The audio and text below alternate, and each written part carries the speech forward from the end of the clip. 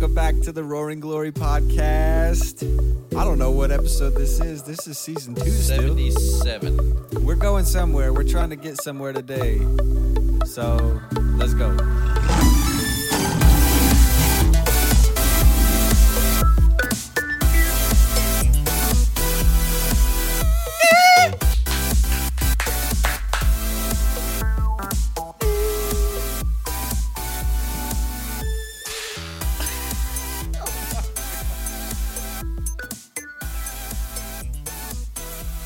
Fade. I can't even. You heard the last episode. You know I'm going to edit that to be just perfect, right? I know you will. We've got that echo. Oh. I have to edit Is that. that better? There, that's better. Here we are. There it is. Welcome, Shady Pines. That's what I'm wearing. Andy is celebrating St. Patrick's Day with a Shady Pines retirement home green sweater. Yeah, none of them on that show are Irish. Oh, yeah, I would doubt it. She's Italian. Sophia's Italian. Yeah. Yeah. She's funny, though. I'm not wearing any green because I myself am Irish, so what's it matter? Yeah, it works out. I read an interesting article about St. Patrick while I was in class. Not touching your feet like I just did. So what'd you read in class instead of listening? I read a nice, short Ligonier article about St. Patrick, who's not actually a saint. He was never... Oh. I mean, he's a saint in the biblical sense. Sure. But he's never canonized by the Roman Catholic Church. He did end up in, Scotland. And he was all about bringing conversion, bringing the gospel to Scotland, because he was, when he was like 16, he was not kidnapped. He was taken captive by whatever group ruled over ancient Scotland at that day. This is like late 300s AD, early 400s AD. Okay. And so they take him to Scotland. He's there for a number of years in captivity, working as a farmhand or whatever. Eventually escapes, and shortly after he escaped, he had kind of become more devoted, maybe even converted while he was in captivity. Escaped. Just a short time after he escaped, he realized, you know what? I want to bring the gospel to my captors, to those people. Yeah. So he goes back to Scotland and he starts planting crazy amounts of churches. Has a hard time at the beginning because Christianity is not welcome. Eventually, the king is converted and he baptizes him. Wow. And then he goes on this whole crusade of planting all these churches and seeing all these converts. And I did not know that. so the story of St. Patrick, sending all the snakes out of Scotland or whatever the myth is, Yeah. probably actually started from kind of a metaphor for him bringing the gospel that cast out all the immorality, The serpents. all the serpent ways from the people. I knew a little bit about that story. I read a book called How the Irish Saved Civilization. It was a pretty good book, but it talked a little bit about... Where would you find something like that? On my Library shelf. of Congress? How did you get a hold of that? It's on Amazon. How did you come across it on Amazon? A guy that the worship leader that I interned under had read it. His wife was Irish, and I don't know how he came across it, but he found out that I was Irish, and it's like, hey, you should read this book. This is how you find stuff, by the way. You listen to people mention things in passing. Yeah, so I picked it up. I read it. I liked it. It's good. It's a good little short historical book. It's not big. Not big. Was that Irish? I don't know what that was. One time I went to a Mexican restaurant, and I was just feeling good, and I thought, okay, I'm going to throw a little accent on my... Oh, no. And so we went to sit down, and the guy was like, is this fine for you guys? And instead of coming out in a Spanish accent, it came out, that's great. And my wife just about lost it. Just didn't know where that came from. Had you been listening to Alistair that day? Oh, yeah. Good old Ali Beg. He's why it came Scottish. Oh, well, what was that? Either one. I don't know. I don't know the difference. Great. You and I got to go over there, though, to figure out if there's That's right. some sort of theological library as inheritance waiting for us. Yeah. So, as Darby's. John Darby, yep. He wasn't in Scotland or Ireland, was he? I think he was in Ireland. It might have been England, though. I don't. No. He was from an Irish family, kind of a royal family, I think. Well, we might be princes. Watch out. We're going to take over. All right. Where are we trying to go to right now? Well, I thought it was good to address some of the people, some of the teachers that, that we know in Christendom. Mm-hmm. Is that a phrase? Christendom, yeah. Christendom. And just kind of discuss some of the things we're seeing. I mean, Ravi was a big one from the past. We did an episode when Ravi died. Yeah. Kind of remembering Ravi. Yeah. And a lot has come to light since his death that has been absolutely just mind-blowing. Yeah, yep. And what I read yesterday, actually, and for those of you who don't know, Ravi Zacharias was involved in numerous sexual assaults and stuff throughout his ministry. Just a really terrible double life kind of he was leading. Yeah. Kind of tried to justify it, though, with his faith. I don't know. It was odd, the things that are coming out. So his whole ministry, which is global, RZIM, has been trying to figure out how do we manage this. I think they've done a really good job of stating from the outset their repentance, their plan for restitution, their openness with all the investigations. And I read yesterday, going forward, it will no longer be RZIM, which you could figure. Yeah, you can't attach his name to that anymore. Right. They've removed all of his teaching. Wow. Yeah, which they had to do. I think in the future, some of it may come back because some of it was helpful. I'm not going to say it wasn't. Yeah. But as of right now, they are just going to distance themselves from that name. Sure. And that teaching. And so, this brought up a thought in my mind because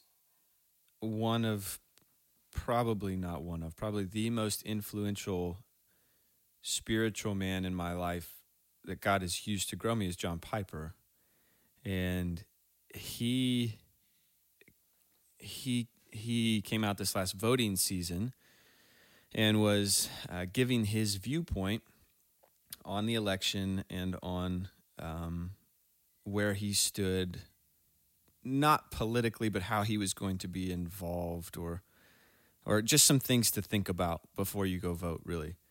And was, I think, from my best judgment, trying to make the point that our view of Jesus and the kingdom of God should be so much higher than our view of America that we need to take into consideration our testimony and other things before we vote. And some people came out obviously against him. I say obviously, I don't know why obviously, because I was supporting that. But some people came out against him and wanted to just completely throw out all of his teaching. Yeah. So I think, and you can maybe talk about this a little bit too, the difference between the two, like what's happened or what they've said and which one should be thrown out and which one probably should not be. Yeah, we don't want to be like the cancel culture and adapt that to anything that errs from our way of thinking, even just a little bit. But in the context of you have a Christian teacher who, by proxy, is therefore a Christian example. That's the only way that the Bible understands our leaders and spiritual teachers and shepherds is that they're examples. Yeah.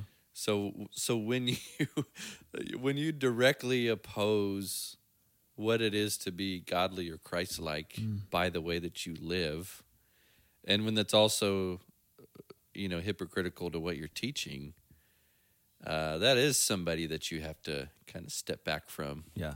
But when it's John Piper, trying to give his viewpoint on voting in America, Yeah. big deal. Like, okay, Yeah.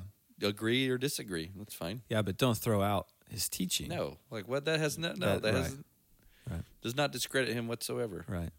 But a double life would. A double life would. It is in direct contradiction to the Bible. Yeah. What about a teacher who seems to be biblically sound and then later in life recants things that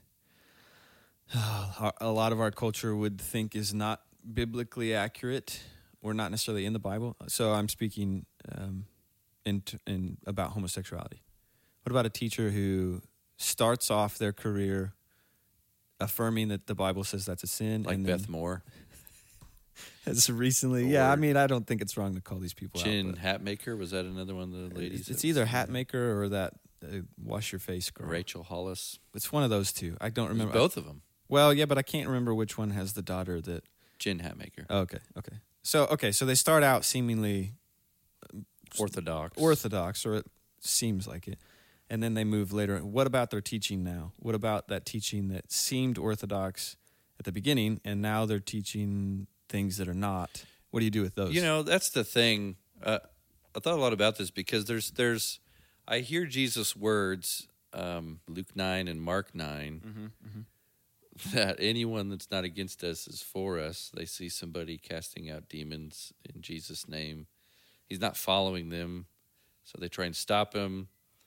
And then Jesus says, "Do not stop him, for no one who does a mighty work in my name will be able soon to afterward to speak evil of me. For the one who is not against us is for us.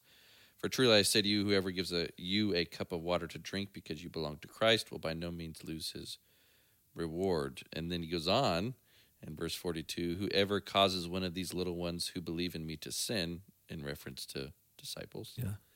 "it would be better for him if a great millstone were hung around his neck and he were thrown into the sea. If your hand causes you to sin, cut it off." So in reference to these false teachers, they start out and they seem somewhat orthodox. Yeah. They will make clear their belief according to the Bible's belief about sin and Yeah. all this sort of stuff, and then they'll come back around later on to denounce that and then to condone those former sins that they once condemned. That, to me, would follow along with verse 42, that you're causing little ones to sin by believing that sin is not sin. Yeah. That's a big problem. Yeah. So in the beginning, even though there's a little bit of smoke, you're like, okay, Christ is being preached Yeah. somewhere. Okay, well, we'll see. I'm not gonna Right. go on a Right. journey with him. But then later on, it gets revealed, and people have to be ready for that Yeah. when the teachers that we've found in our infancy in our walk, prove not to be Yeah. of our family, really. Yeah. Aaron, who we've had Mhm. on here before, we were talking about that after the whole Ravi thing came out, and he confessed that was a personal problem for him that he really needed to keep in mind. These are men; they're not to be worshipped or idolized, or put on a pedestal so high above that any sin that's accused of them or they're accused by shouldn't be taken seriously. That like they're able to fall and stumble. Especially with the people out there like that are on the Yeah. global stage. They're not our pastors, so we take what they say with a grain of salt, and we just we're not going to know them. We don't know them, Right. With our pastors, we see their life. We know a lot. We live it with them, and they're the ones that are speaking to us every week. Yeah.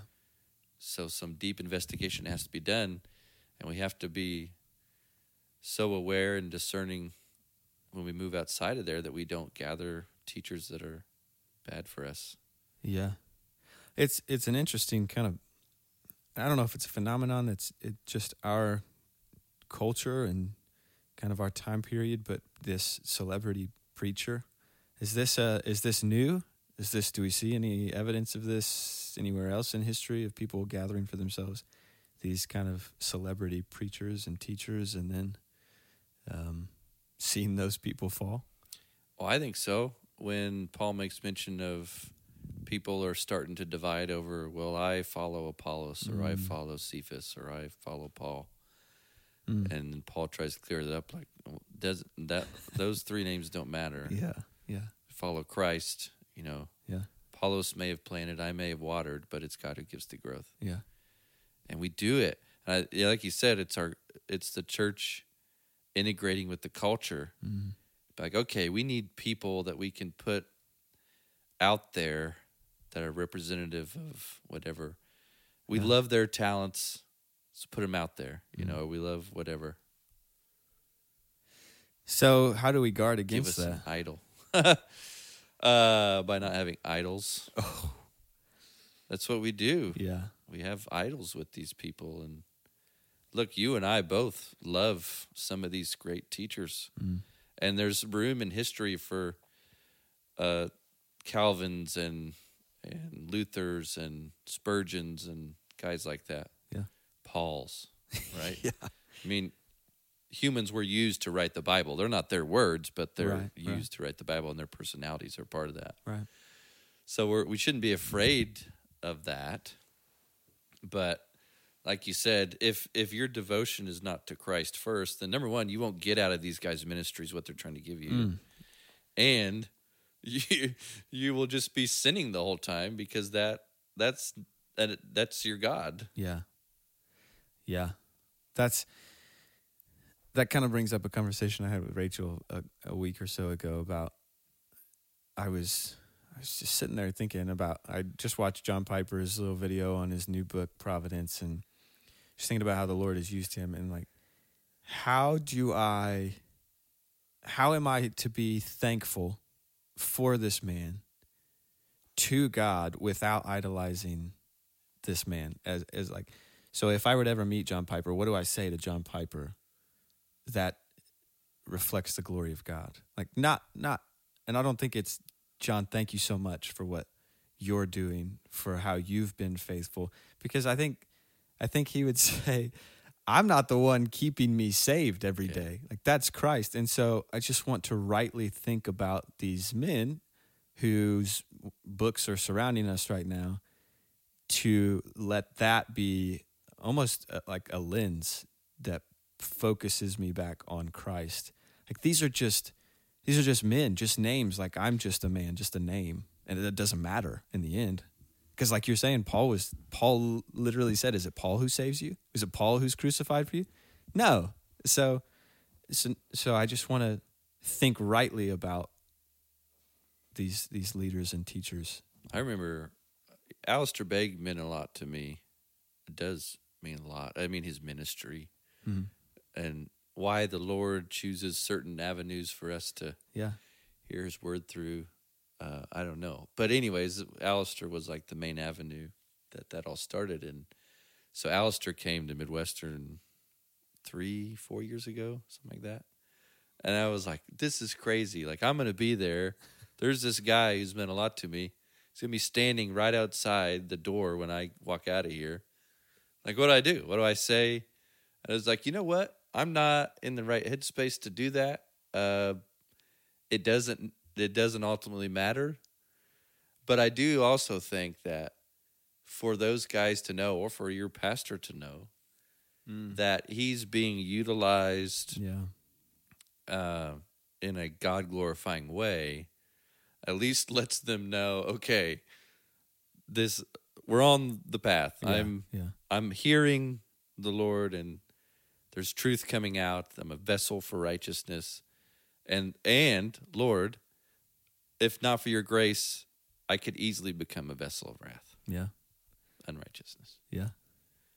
So we need to encourage our pastors and our leaders for sure. Yeah, and the pastors have to have a right headspace about who they actually are. Yeah.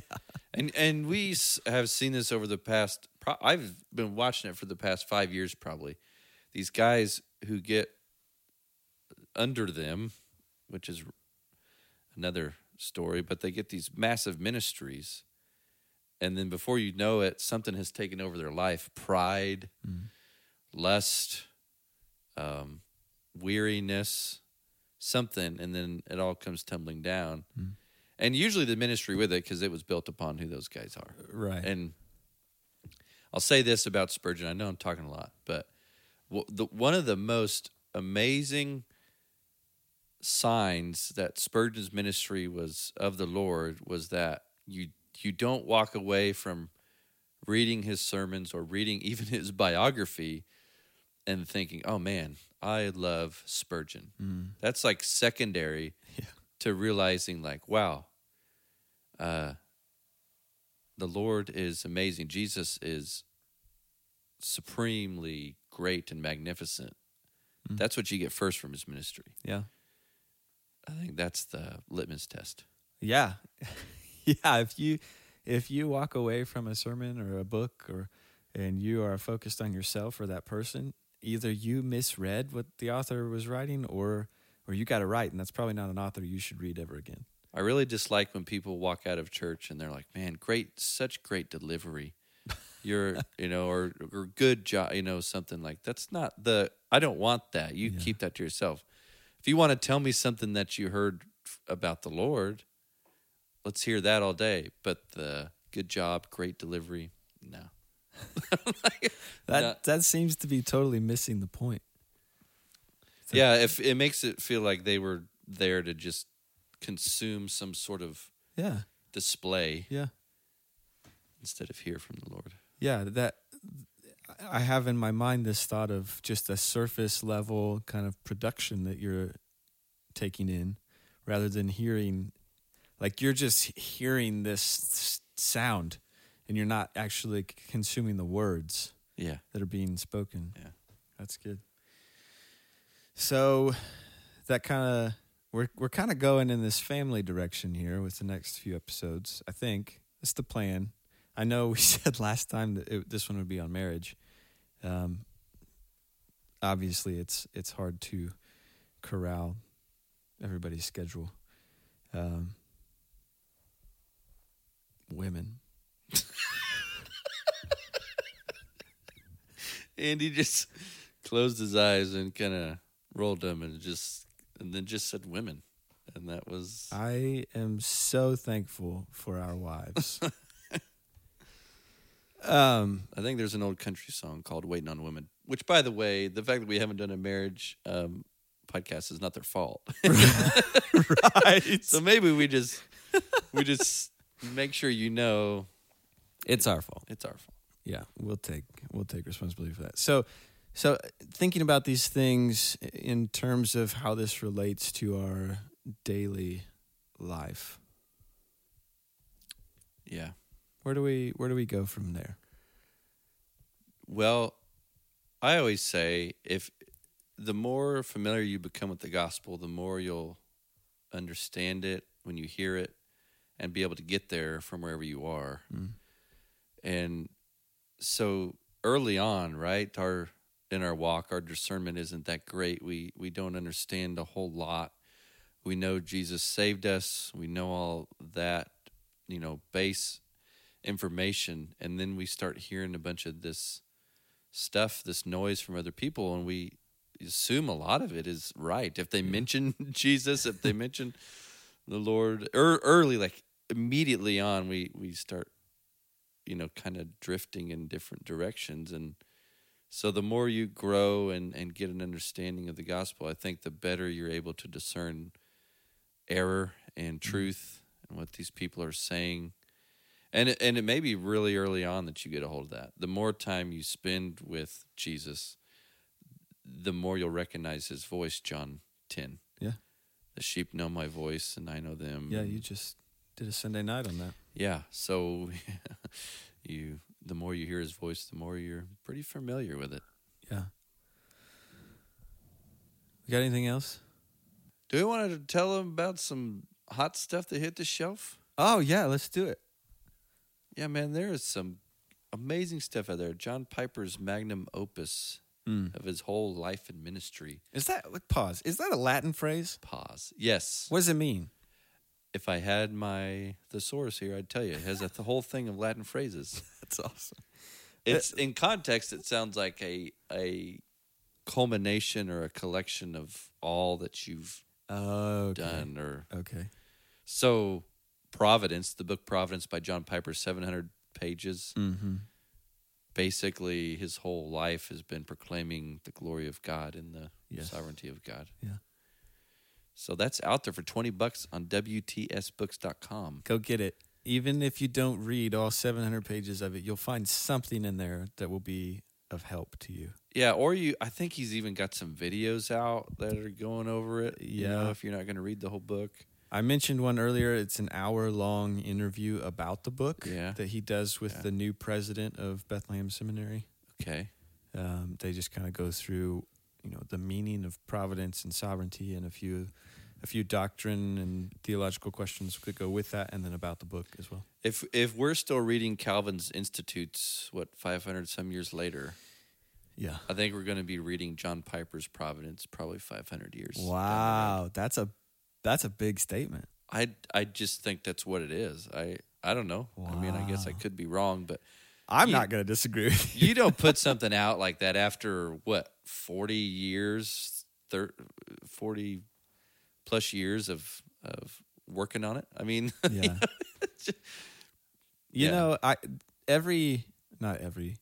there are a lot of men and women that I listen to that I've heard say John Piper has helped them tremendously. It's like there's always J.I. Packer and R.C. Sproul and John Piper. So you could be right about this book.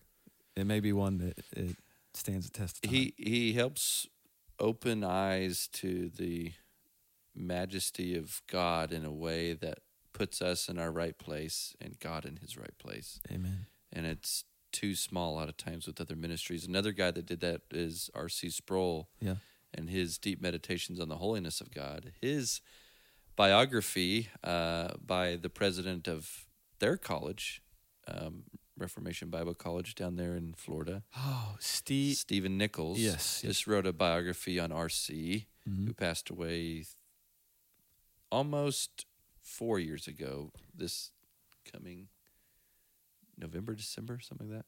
So that's also on WTS Books. That's a name we need to be talking more about. Yeah. We'd said something about it. You'd said it. He probably RC's stuff is going to come back into play in a major way.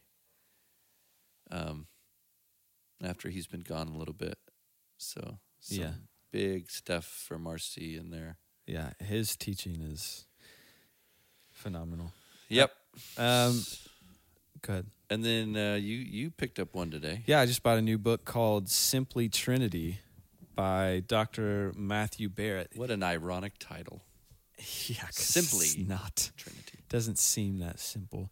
The subtitle is The Unmanipulated Father, Son, and Spirit.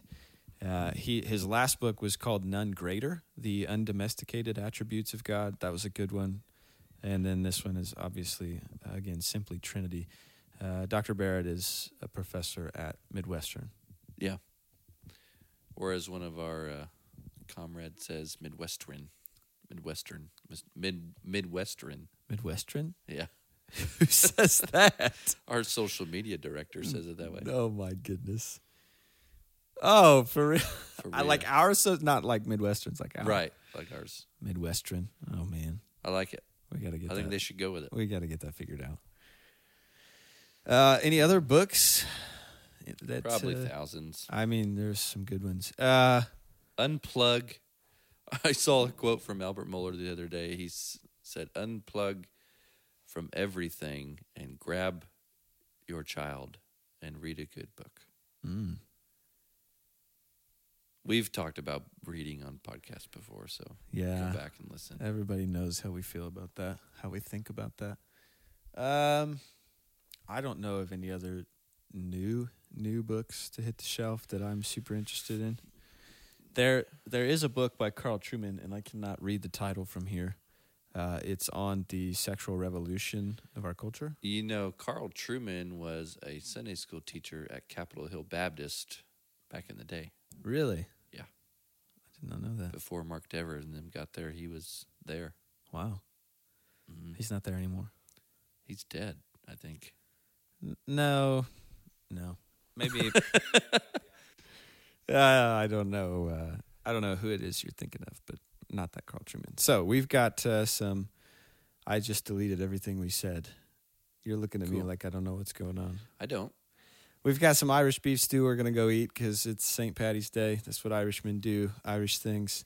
So be on the lookout for Instagram. Are we on Facebook? I ask this every time. Facebook, if you got questions, info@roaringglory.com. Roaring Glory. That's 2 G's back to back there. Go to our website. Yeah. Yeah, go there. You Wouldn't you like to know what it is? Yeah. It's roaringglory.com. Roaringglory.com. And you can find everything you need to find there. Yep. Get in touch. We'd love to hear from you. Okay. Ask questions. Yeah. That's fun. Okay. Signing out. Goodbye.